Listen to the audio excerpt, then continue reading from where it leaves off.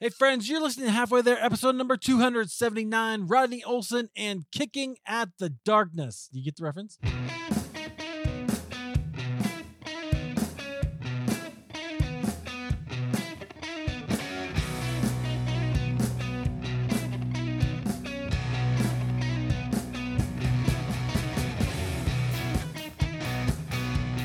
Hey friends, welcome back to Halfway There. This is the show where we have honest conversations with ordinary Christians about today's Christian experience. I, of course, am your host, Eric Nevins, and I am so excited to have this conversation.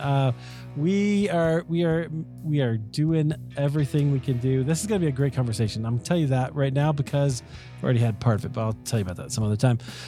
Friends, if you are enjoying the show, and I know you will, go ahead and share this with a friend. I would love it if you would do that. Our guest today, he is a husband, a father, a cyclist, which I do want to hear about because he had a interesting ride, I think. Not too long ago, if it wasn't canceled by COVID. He's a blogger and he's a podcaster. He's a podcaster actually behind Bleeding Daylight podcast. Our guest is Rodney Olsen. Rodney, welcome to Halfway There. Well, thank you. Great to be here, to be talking to you, being part of the Halfway There podcast, which I think, you know, you're a legend in podcasting. People want to listen to your program, and, you know, some of the guests that you've had are amazing. So it's great to finally be here chatting with you. Thanks, Rodney. I'm so glad to have you here. And you are one of those people that I absolutely respect. And every time I have an interaction with you, it is great. It is really good. And I love your passion for the Lord. We're going to hear all about that. So I'm gonna go to your podcast, because your podcast is the Bleeding Daylight podcast. And I remember very clearly that you, when you came to our group, Christian Podcasters Association, and you I've noticed Bleeding Daylight, and I was like, hey, is that a Bruce Cockburn reference? And you were like, yeah, it is. So tell me a little bit about that and kind of how you came about with your podcast. Yeah, it's an interesting one when you start to look for a podcast name, but this one really suited because it comes from a 1984 song that Bruce Cockburn wrote and performed, called Lovers in a Dangerous Time. And there's just a couple of lines in there that says, nothing worth having comes without some kind of fight. Got to kick at the darkness until it bleeds daylight. And that really speaks to me, because we want to be able to kick at the darkness, see the light break through. We know that for those of us who follow Jesus, that Jesus is that light. And there's a lot of darkness around. And so we want to see that light break through. We want to see the light bleeding through those cracks in the darkness. And I'm just reminded that there's so often these Christians who believe that Christianity is this easy journey where God opens and shuts doors. And we hear these cliches of, oh, God will open the door, God will shut a door. And there are many times when God does that. I've experienced that in my own Christian walk, that there's been a door that has been left wide open for me to walk through, or a door that has been shut where I've thought, oh, am I not going there? And so there are those instances. But I think more often, because of the evil in this world, sometimes together with Jesus, not going off on our own like some sort of warrior or hero, we've got to kick at the darkness. We've got to kick at those doors. It's not just that the door is shut because we shouldn't go through there. The door is shut because of the evil that keeps it that way. And it's our job, as I say, following Jesus' lead, to kick down that door where there is evil, where there are things going on that shouldn't be. We are called to be the hands and feet of Jesus, to start to kick down that door, to see the light bleed through. So that's kind of what Bleeding Daylight is about. I talk to people that have often had to kick into the darkness to see the light bleed through. Yeah, Bruce Cockburn is so good too, in that, as a poet, right? He's that turn of phrase is so good. Every time I listen to him, but I got to see him a couple times, but he is just like amazing. And I don't know. He inspires me a lot. I love the song, Pacing the Cage. Have you know that one? I might know it, but I don't know it by title. Oh, okay. Well, that's okay. His catalog is really big. Like when I discovered him in like the early 2000s, maybe, I didn't realize how far back that his catalog went, and we didn't have like Spotify back then, so I couldn't listen to it all, but I just have the ones I had. But it's the best. First of all, it's got a really cool fretless bass in it, so that's pretty fun. But it's like one of those songs that very artistically captures this idea that you're kind of talking about, this whole thing of the kingdom breaking in, right? But sometimes we just feel like we're pacing the cage. You know, we feel like we're a little bit trapped because we're waiting for that promise that God is going to restore. But what you're talking about is that we have this responsibility to kind of bring the kingdom to bear upon the world. Absolutely. We do. That's the charge that we've been given. If it was a case of our only task is to come to know the Lord and that's it, then as soon as we came to Christ, then he just zap us out of this world. We're left here for a purpose. There are things left to do. We need to share that message. And sometimes to be able to share the message of the gospel of the kingdom, we need to be able to go to dark places. We need to be able to reach into places where people do not know Jesus and don't know anything about the kingdom. And that's the thing that so often I see, and I'll probably go off on a rant here, but so often I see, it's okay. Go ahead. Often I see Christians who are wanting to demonize, for want of a better phrase, others who have different beliefs. And there's this polarization that we see on social media where someone comes up with an opposing point of view and they are the enemy, and that's across political lines and all sorts of things and different issues. And it's like, people, stop. Do you not realize that if you truly believe that these people are going the wrong way, that is because perhaps the enemy has taken them down that path.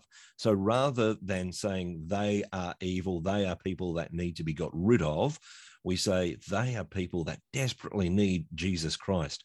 Are we prepared to pray for these people that we believe are doing the wrong thing, that we're railing against on social media? Are we prepared to turn it around and instead of railing against them, pray for them, pray that they come to know Jesus, rather than just say, oh, they're awful and I write them off? Because Jesus didn't write us off. He went to the cross even while we were yet sinners. And I think we need a big dose of that, because we see people that in our minds are big sinners, and yet we're not prepared to even give them the benefit of the doubt to the fact that they have been led astray by the enemy, and they need the saving grace of Jesus Christ. They need the kingdom to break through into their lives. Amen. Absolutely. Yeah.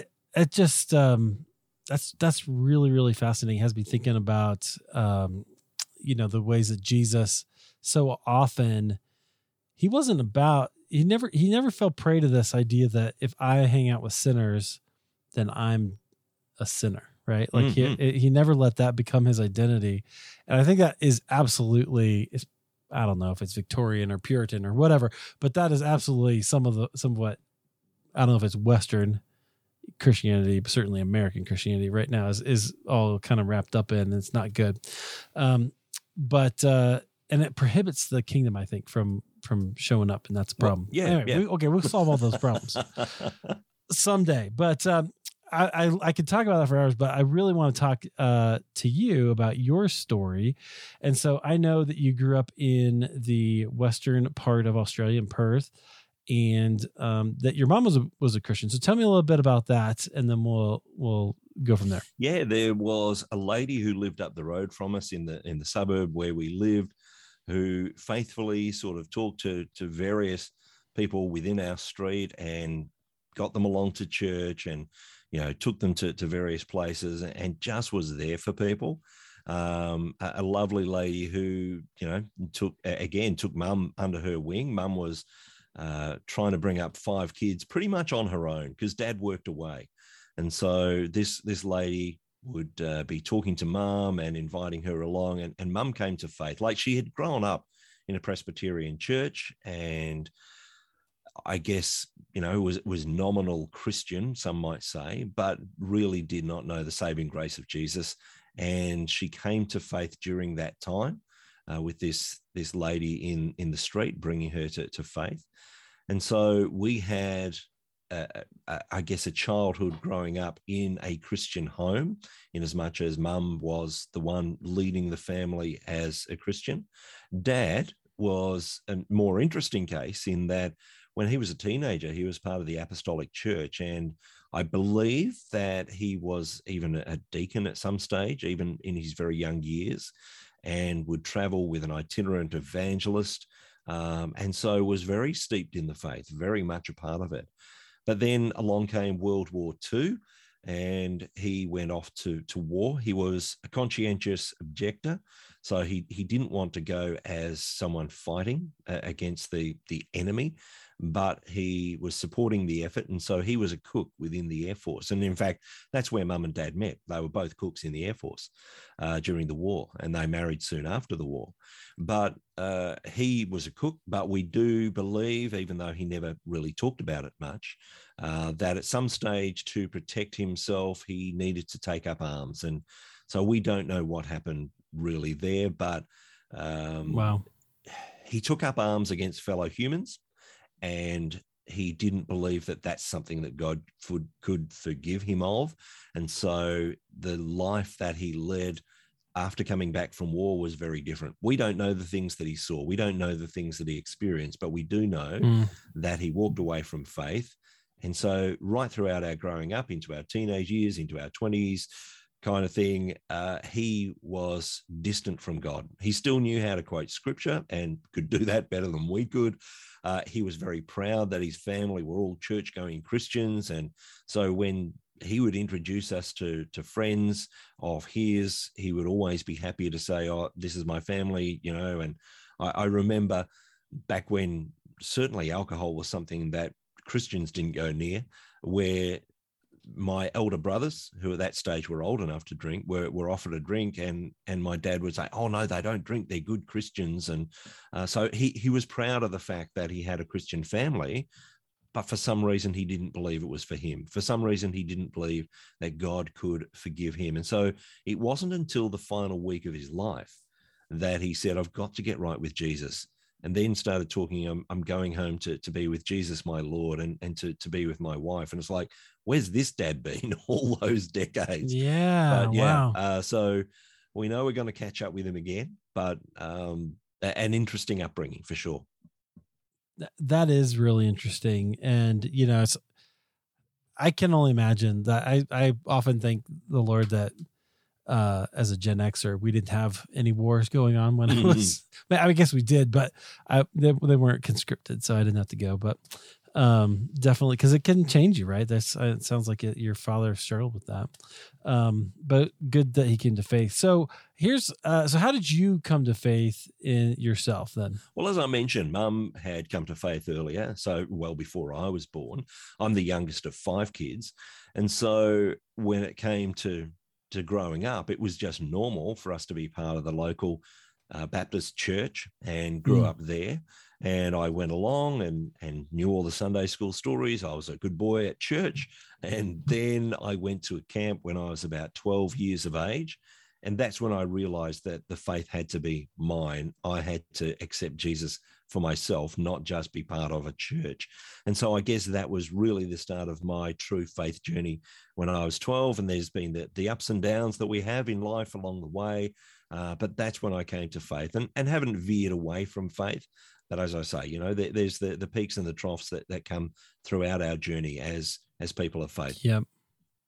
Yeah, absolutely. Okay. So you kind of grew up in the church, and your faith became your own kind of as a young, tween, maybe not quite an adolescent, but you were getting there, right? So kind of starting to think about it. How did your faith start to become your own as you were growing up? Yeah, I guess I just took it a lot more seriously. And that instead of going along weekly to hear a message and sort of be filled up and then go back and get the tank filled up again the next week, it became something that I wanted to pursue. So getting more involved in the church, getting involved in my own personal reading and praying and that sort of thing, I guess, is where it became my own. Yeah, love that. Where'd you go after that? So I don't know what your guys' education system is like, but did you go to college? Did you? No, I didn't. So, and most people these days will go off to university and higher studies, and that wasn't my path. I was not a fan of school at all. It didn't suit me, and I wanted to get out. So, the earliest that you could was at the end of your 10th year of schooling. So that was in high school, at the end of the 3rd year of high school. If you had work, you'd go to that rather than finishing off the final 2 years of school. And so I went and did an apprenticeship as a chef. So that's about the only thing I'm really qualified to do.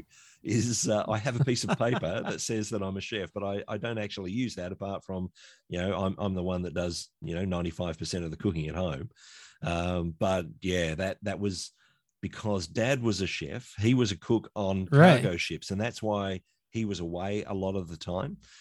So he would be on a ship that would go up and down the coast of Western Australia, which is a very large state. And so he'd be away for weeks on end, and then he'd be home for a while, and then he'd be away. So he was a chef. One of my brothers, the brother closest to me in age, also became a chef. And so I thought, well, if I need to get out of school, I'll follow the family business, so to speak. And in fact, I had an uncle or two who also cooked at various stages. And my grandfather, even though I never met him, grandfather on Dad's side, he was a cook. So I was kind of following in the family business. And so I did a cooking apprenticeship at a hospital. And I've said before, it's less cooking and more mass producing food, but it was what it was.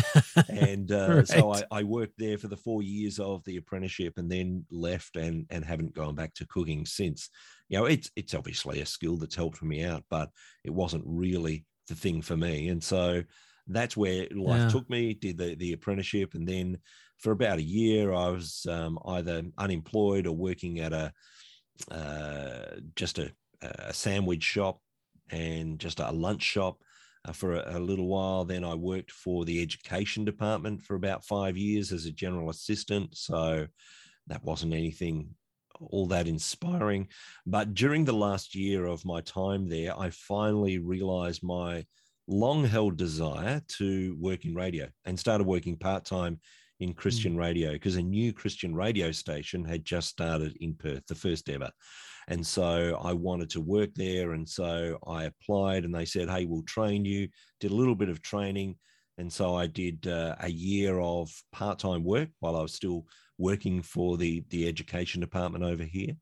And then a job came up. And so I left and went to work in Christian radio. So I guess that was the journey that I was on. One of the interesting things with that journey into radio is that when I was a kid, and every other kid was playing in the street, and sure, I did that as well, but a lot of the times if they were, busy up and down the street, I'd be under my house, and I set up my own radio station, and I would play it being a radio announcer. But I didn't think that would ever happen. And it wasn't actually until my mum passed away after being ill for a couple of years, and the same lady that brought my mum to faith wrote a letter to each of us 5 kids who were not kids at this stage, just saying, so sorry about your mum, and you meant a lot to her. And one of the things that she put in that letter to me was, Mum would often talk about your love of radio, how you want to be a radio announcer. And I'm thinking, really? Because the discussions I had with Mum was, look, radio, you don't get a long-term job in that, you really need something that will secure you and everything. So I had no idea that, at the same time that Mum was having to be the mum who wanted security for her child, and wanting the best, and wanting me to be in a job that will support me throughout my life, there was also this thing of, wow, this is something that Rodney really loves, and maybe one day he'll do this. And so once I got that, and it's kind of like, well, I've got approval from Mum now, I really should do this. If this is something that Mum was really all about as well, and it's always been my desire, I should pursue this. And so I did. So I worked a year part-time in radio, just doing weekend shifts, then had 10 years full-time work at the radio station. After that, I left for 5 years and worked at the Bible Society. and then went back to the radio station for 9.5 years. And then in 2013, I had the opportunity to join Compassion. And so that's where I've been ever since, for over 8 years now, working to release children from poverty in Jesus' name. So that's kind of the thumbnail sketch over many, many years of working in various industries and mostly in ministry.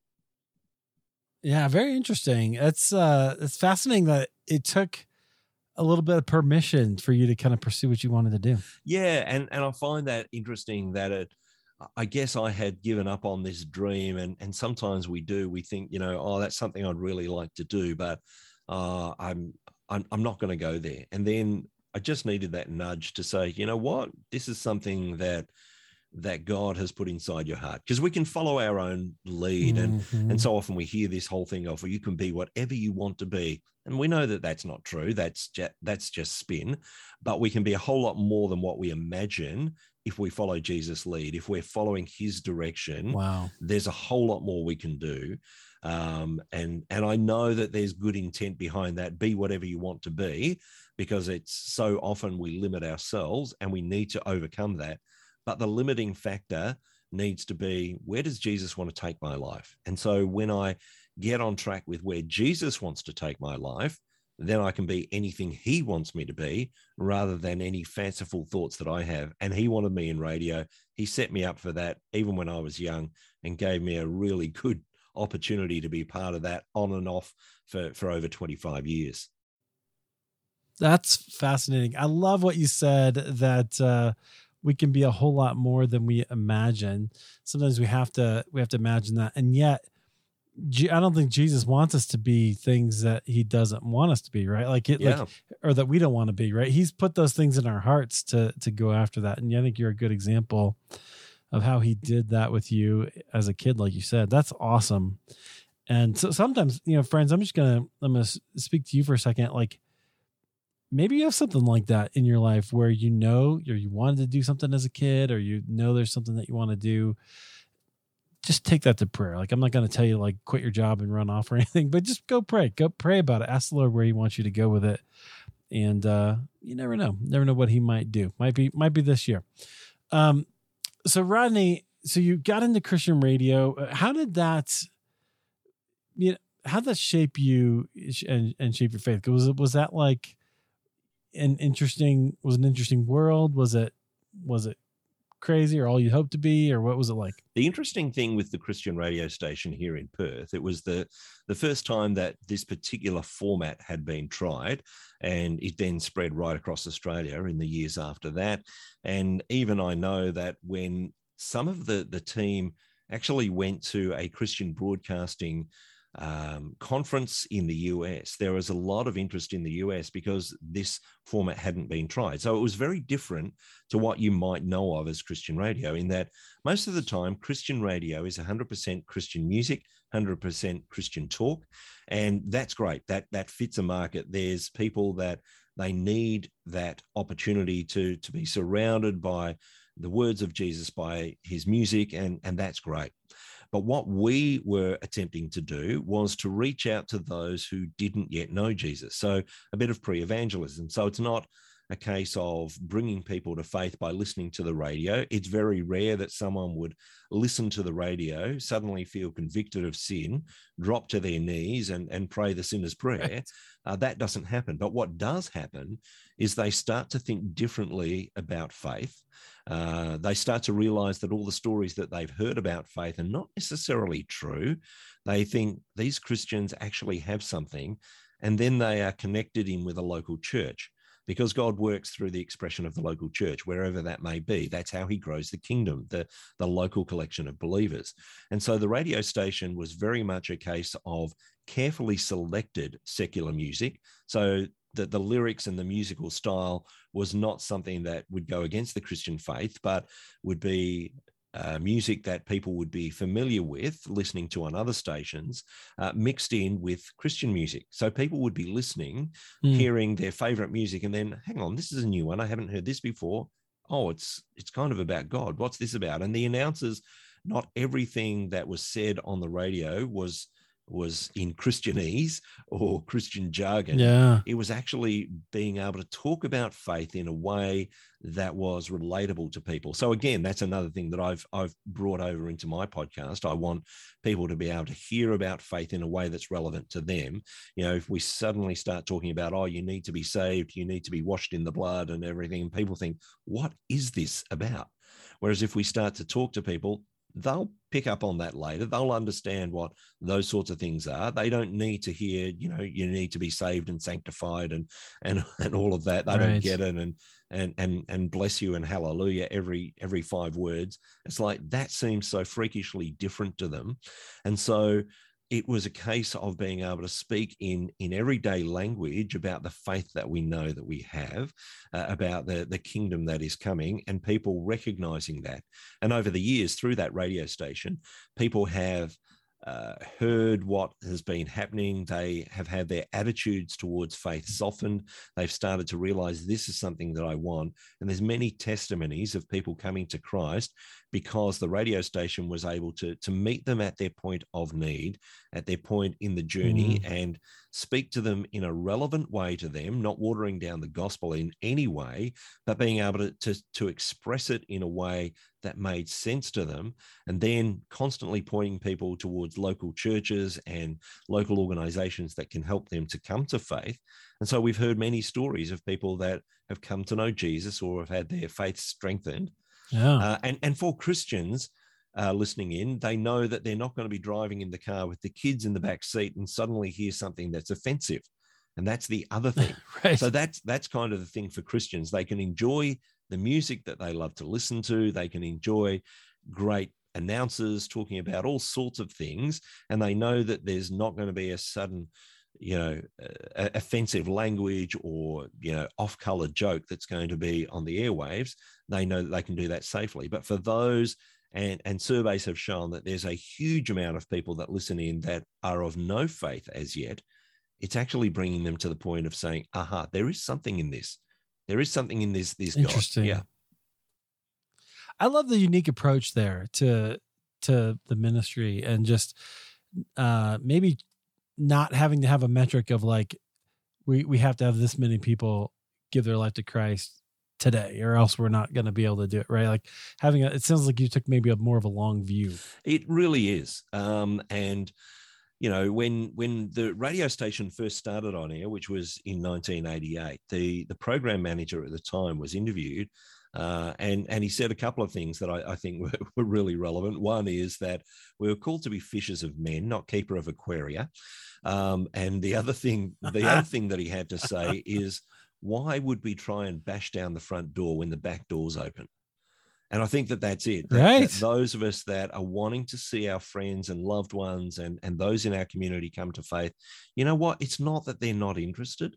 It's not that they're not interested in spiritual things or that they have a low view of Jesus. Oftentimes, and it's through our own fault, they have a low view of the church because they've seen the church involved in things that we should never be involved in. They've seen scandal. They've seen all of that, but they're not averse to faith. When you ask most people, what do you think of this Jesus? Oh, he was great. And at the moment, they think that he was just a great teacher. They don't realize that he is God himself. But we need to be able to bridge that gap to take them from where they are, that Jesus was this good guy, he taught some good things, and say, but do you realize that he also claimed to be God? Do you realize that he also claimed that he is the way, the truth, and the life? And lead them towards that rather than saying, you should live like this. And so often as Christians, we wave our finger at people saying, you're living the wrong way. And we're trying to entice them into a Christian morality without introducing them to Christ.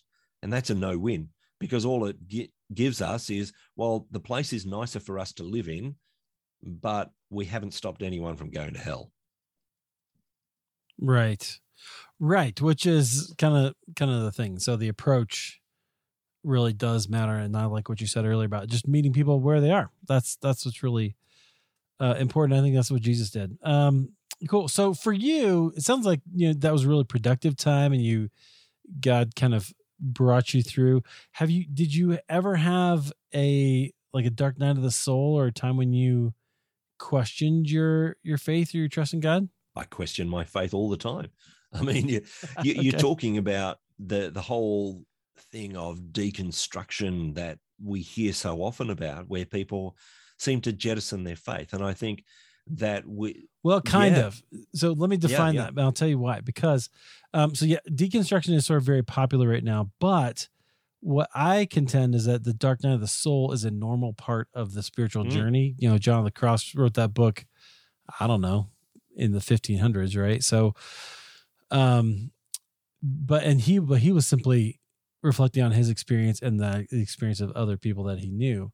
So it's normal, and God's people have gone through it. All you have to do is read the Psalms, right? So rather than chucking your faith, the dark night of the soul sometimes leads us to shed some things that we shouldn't believe about ourselves, about God, about, our faith. But then God often gives us a new identity, right? He tells or shows us who we are. And so it's those hard times that kind of refine us. Maybe you might think of it that way. But so actually, I would like to I want to deconstruct the deconstruction. That sounds terrible. I want to separate it from deconstruction because I don't think they're actually the same. Yeah. And that's the thing, that where some people are talking about, they're using the word deconstruction, but what they're saying is that they are jettisoning their faith. And that's not what we're talking about here. We all need to go through those times of questioning and saying, am I holding on to this because this is just the way that things have been done?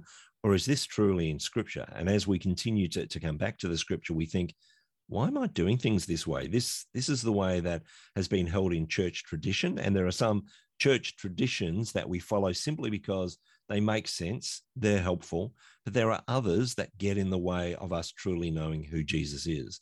So those people who I think are rather disingenuous when they use that word deconstruction because they're just wanting to throw away their faith, I think we need to say, no, that's not where it's at. We need to, if we are deconstructing or we are reviewing our faith, we are going through a dark night of the soul, what we need to be doing is saying, well, where is my central source of truth? What is the rock that I can hang on to? And we see this right throughout Scripture, where, and I think so often, and I think this is what trips people up, and this is why they do throw away their faith, because we are sold this happy Christian life that is always going to be wonderful. I mean, how many times have we been to church and we've sung through something that sounds like the Psalms? Oh God, where are you? You've let me down again, and I feel like everything is a mess. I'm trudging through this deep valley. We read the Psalms and we see that the psalmist goes through these deep times of life is awful, and then we see the psalm coming around. Right. But oh Lord, I know that you're a sure foundation. I can set my feet on you. And that's just, that's not quoting Scripture. That's just a summation of so many psalms of, things look like a mess. Things look like they will never come around again. But I follow a Lord who I can trust. And if we're constantly bringing things back to the Lord, if we, for instance, look at the Scriptures and say, well, I know that this is a central source of truth, and I know that there are various ways to interpret what's in the Scripture, but nevertheless, the truth is within that, and the truth is Jesus. We hold firm to the anchors that we have. I'm reminded of so many stories throughout Scripture where this has been the case, and where someone takes a complaint to the Lord in Habakkuk. Great book. Yes. It's like, it's my favorite. Lord, what are you doing here? Your people are running amok. It's okay, Habakkuk. I'll sort it. I'm sending the Chaldeans or the Babylonians. I'm sending them. They're going to sort it out. And it's like, what? They're worse than we are. Right. But nevertheless, I will trust you. And I think that that's it, that we go through these times and God sends us an answer and we say, hang on, that doesn't seem right. And again, God goes on and says, look, I'm going to sort them out, but I'm just using them for my purposes at the moment. I will sort them out. Don't you worry about that. Right. It's not your issue. But this is how I'm going to bring the answer in a way that you don't expect. But hang on to the anchor that you know, which is this Lord who has been faithful throughout the centuries and will continue to be faithful. Have an anchor. If you're going to go deep diving into what does faith mean, you need to have an anchor. Yeah.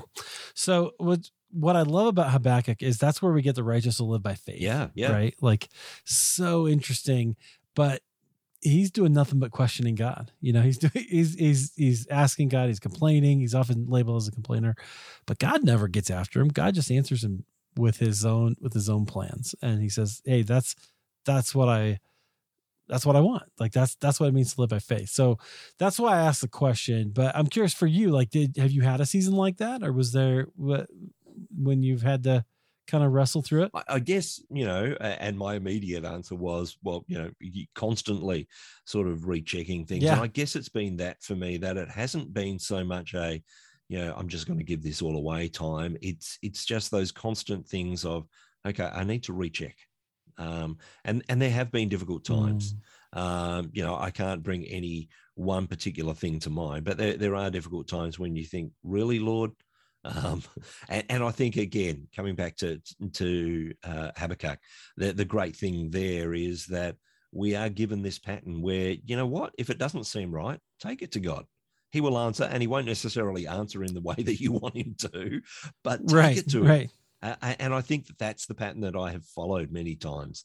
That I've seen that, and I've seen very early on that we need to have that anchor. And I was introduced to that book of scripture through a book by Martin Lloyd-Jones, Faith Tried and Triumphant, many years ago. And I guess that's one of the things that I have sought to do over the years is where is that anchor? And he looked within a couple of books, he looked at Habakkuk, and then he goes on through another book looking at the Psalms. And again, this reminder that we are through whatever we're going through is go back to what we know to be true. And I think that has been the thing that has stood me in good stead, that I don't understand what's going on here, Lord, but I do know that you've been faithful. I see that throughout scripture. I see that throughout church history leading up to today. I've seen that in the lives of people around me, and I see it in my own life. So I know that to be true. I don't feel that at the moment, but I know that to be true. I hang on to that as an anchor. And I guess that has helped me to be able to navigate some of those times when it just doesn't seem right. It just doesn't seem to make sense. But I hang on to what I know to be true, which are not my feelings, because my feelings are not true. And again, when we look at Habakkuk, as I say, that he has the opportunity to question God, again, because of we have this church culture of everything's happy, everything's wonderful. Oh, don't dare question God. And that's why when people come to that point where it's like life isn't quite as it looks when I go to church on Sunday, where everyone's smiling, everyone's got this fake smile, this mask on. And that's not all churches. We recognize that. But a lot of churches, that's the case. And so therefore, when life doesn't measure up to that, they just run from it. And what they call deconstruction, but as I say, is leaving the faith. Well, when you're truly deconstructing, you're saying, okay, what's the anchor? What are the things I know to be true? Let's start there. And let's work out why all these other things are not happening as I imagine them to happen. And we go from that point. Yeah, absolutely. Interesting. So there's a lot that we could say about that, and we could dive into it. I wanted to ask you though about cycling, because I know you're a cyclist, and I'm guessing, I think I remember that your trip got canceled, but you were going to ride clear across Australia, weren't you? Yeah. So last year the intent was to ride around 4,200 kilometers across Australia, from one side to the other, raising money for commitment.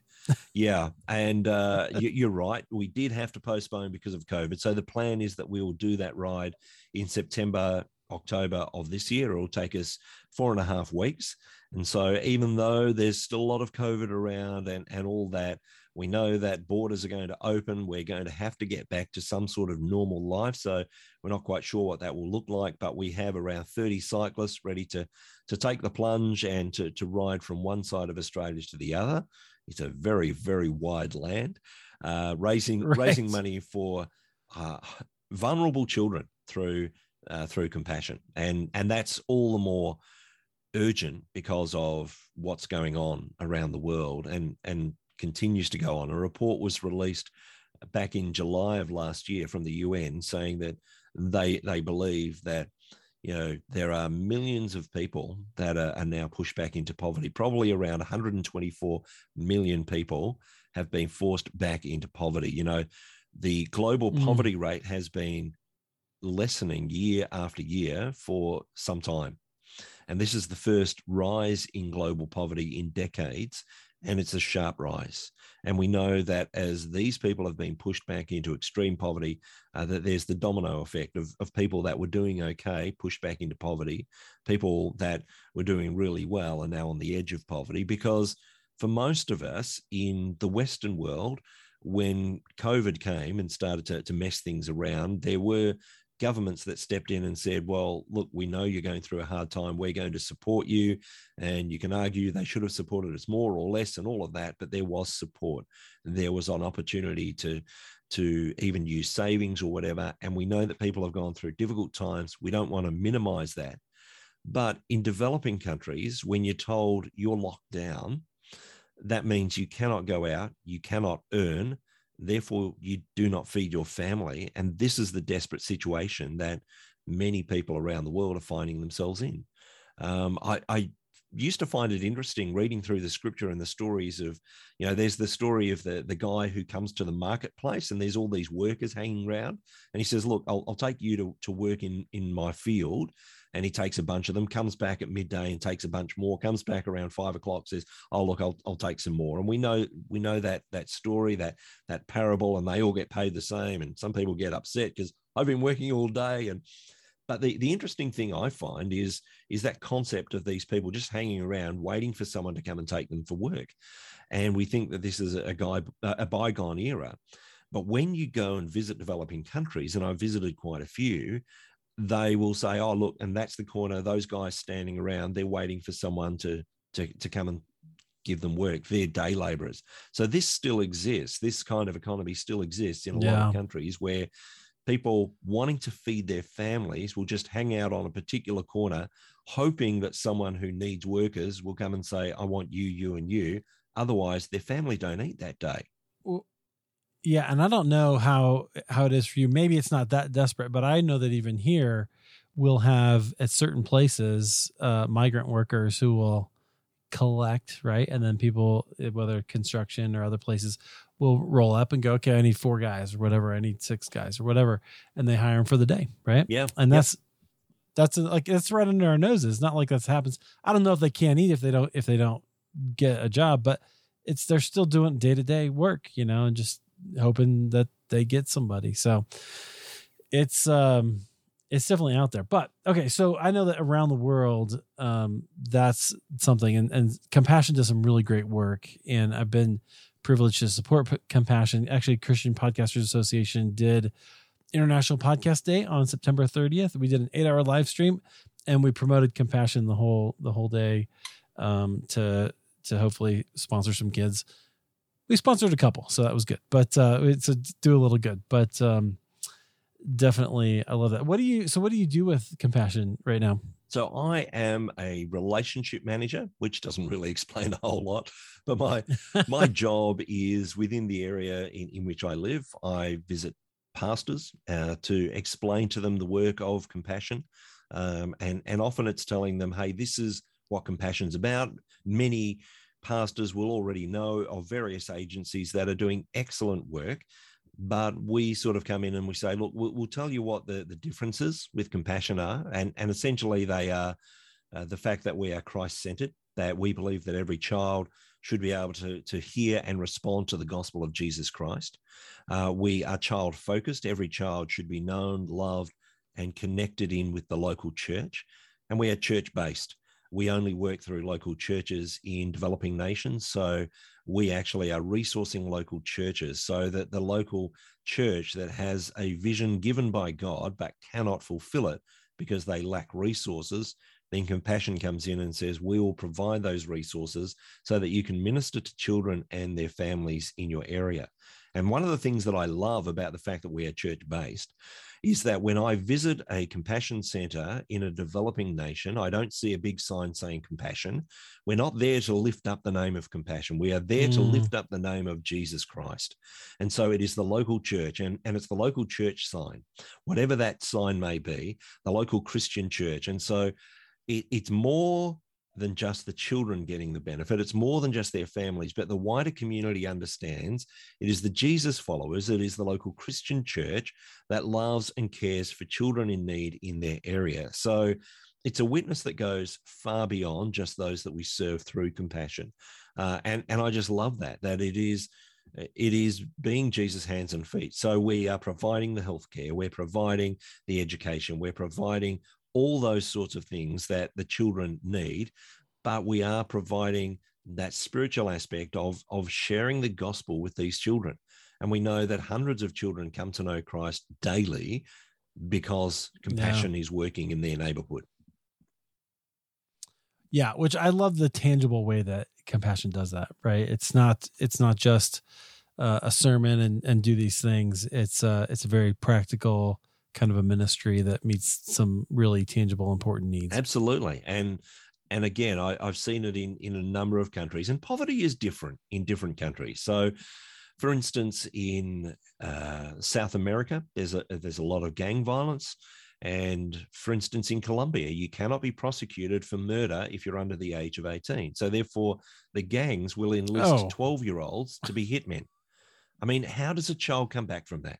So if we do not reach a child by the time, that comes around, if we do not reach them and lift them out of the poverty they're in, then that's their life. And lives are being wrecked because they think, here's a way to get around the law. We will enlist children to go out and kill people on our behalf. So there's that sort of poverty there. When we're looking at Africa, and I've been to Rwanda, I've been to Ethiopia, and you see that kind of dirt poor that we often imagine as poverty, where there's very little in belongings, just a dirt floor and a few tin sheets that make up the home, and it's very sparse. And that's often the case in some of those sorts of countries. Again, each country in Africa is different, but that's, I guess, what we see in places like Ethiopia especially. And then we go to a lot of the Asian countries, and there's a real problem with sex trafficking there. And more with COVID hitting, it's more and more online. And so there are these predators that will supply a smartphone to young children, and then they say, well, we'll give your family food if you do this or that in front of this camera. And so you have people that are a world away. And unfortunately, Australia is one of those places where there are a lot of, let's say, consumers, so predators that are taking advantage of this. The US is another place. A lot of places in the Western world, they're actually paying online for horrific things to happen, and they are destroying lives from a distance. And so we need to come in at the point of need in each of these cases and say, what does poverty look like here? How do we alleviate it? How do we protect those children from sex trafficking in places like the Philippines and in Indonesia and in Thailand?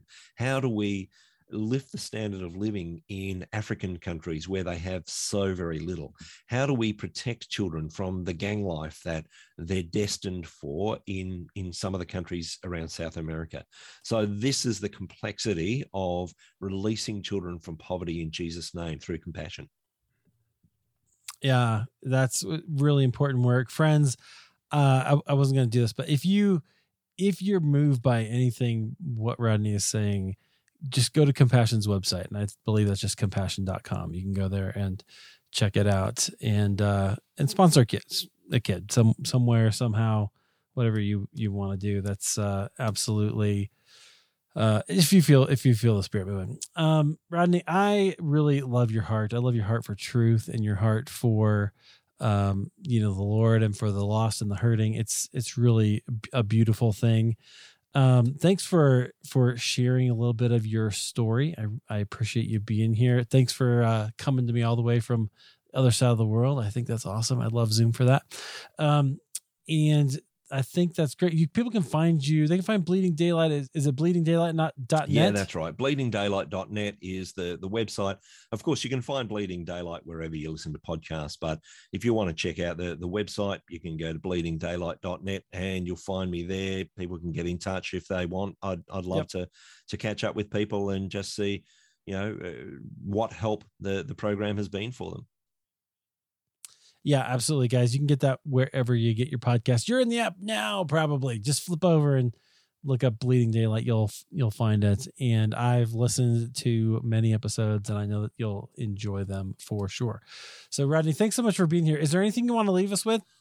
I guess the whole crux of things for me over the last couple of years is Jesus' words in the story of the Good Samaritan. And I guess I would just sort of echo that, where this lawyer who's an expert in the law of Moses, he's a religious lawyer, not a lawyer like we would know who would try cases. He comes and he's trying to justify himself, says, what should I do to inherit eternal life? And Jesus says, well, what do you do? He says, well, I follow the commandments. I've done this since I was a child. And Jesus says, well, how do you understand that? And he says, well, to paraphrase, well, I need to throw everything I have at loving God, heart, soul, mind, and love my neighbor as myself. And then Jesus asks him a curly question. He says, you've got that right, but who's your neighbor? And so he starts telling a story of the Good Samaritan, and there's so much complexity in that. Of what happens with this Good Samaritan in this story that Jesus tells. And then he says, so, who was the neighbor? Because it's not the priest or the Levite who just walked past, the religious leaders. It's actually someone from a different race, someone from a different belief system who stops by and helps the man. And he realizes, well, my neighbor is whoever is in need, who's put in front of me. And many people would say that statement that we see elsewhere in scripture as well, of that, love the Lord your God with your heart, mind, soul, body, and the whole thing is throw everything you have at loving God and then love your neighbor as yourself, is really a distilling of the 10 commandments. Those commandments that tell us how we interact with God, and then those commandments of how we interact with others. It's that distillation of those. And I think we've got to get better at loving our neighbor. Out of the overflow of the love that God gives us, we throw everything we have at loving God. That's first and foremost. We throw everything we have at loving God.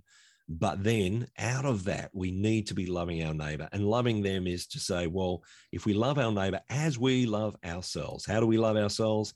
We ensure that we have good food. We ensure that we have shelter. We ensure we have good relationships. But we also ensure that we're connected with the one true living God who sent his son, that we should have an eternal relationship with him. We love ourselves by putting ourselves in relationship with God. So we're not truly loving our neighbor unless we're seeking to put people in relationship with God. That's what it's about. To be able to reach out to people, whether that's as we do through compassion to people in developing nations. So we are providing all those physical helps, but we are introducing them to Jesus, or if it's the person next door. Because oftentimes we use that story of the Good Samaritan as, do nice things for people. But it's deeper than that. It's deeper. It's not just do someone a favor and then say, I was a Good Samaritan today. It's like, why? Did you share the gospel with them? Did you ensure that they know that there's life after this and that they can have eternal, be eternally with Jesus? Because if you didn't, you're not loving your neighbor as you love yourself. And I guess that's something that I find is a real challenge. But I guess that's something that I am seeking to live out more and more as the days goes on. Love it. Love it. Rodney, thanks so much for being here. I really appreciate it. Again, friends, bleedingdaylight.net. Go check it out, or check it out in your podcast app. Thanks, Rodney. Thank you.